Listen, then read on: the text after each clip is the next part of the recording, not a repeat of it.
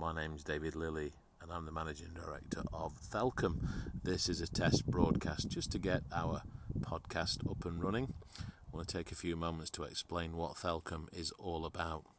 Thelkhum is an abbreviation and it's basically a formula which contains the ingredients for a great life. Each one of the letters in Thelkhum symbolises and represents one of the ingredients that add up to a life that we can all enjoy and cherish. So the T in Thelkhum stands for time, which is, I believe, our most precious asset. If we don't have time, we are literally not here. And we're all guilty of wasting our time, and we shouldn't. It's the only thing that we really have that's got any value. Second up is H. H is for health. Without a healthy body to carry us around, without vitality, life can be a struggle. So we should all pursue health in all that we do.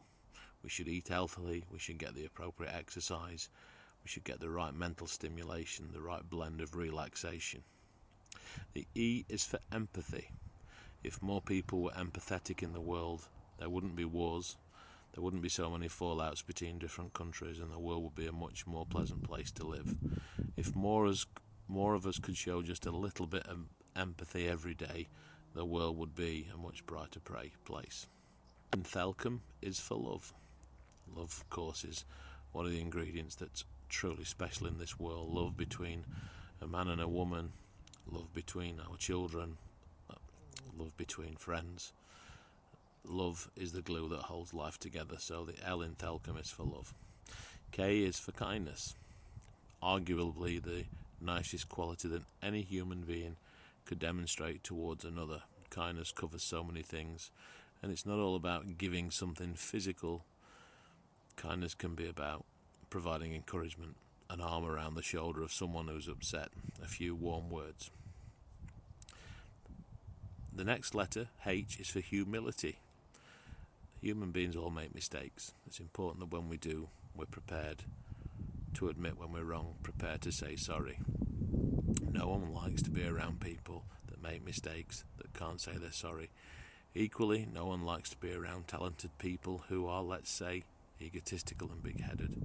If you are skillful, be humble about it. If you make a mistake, be prepared to say sorry.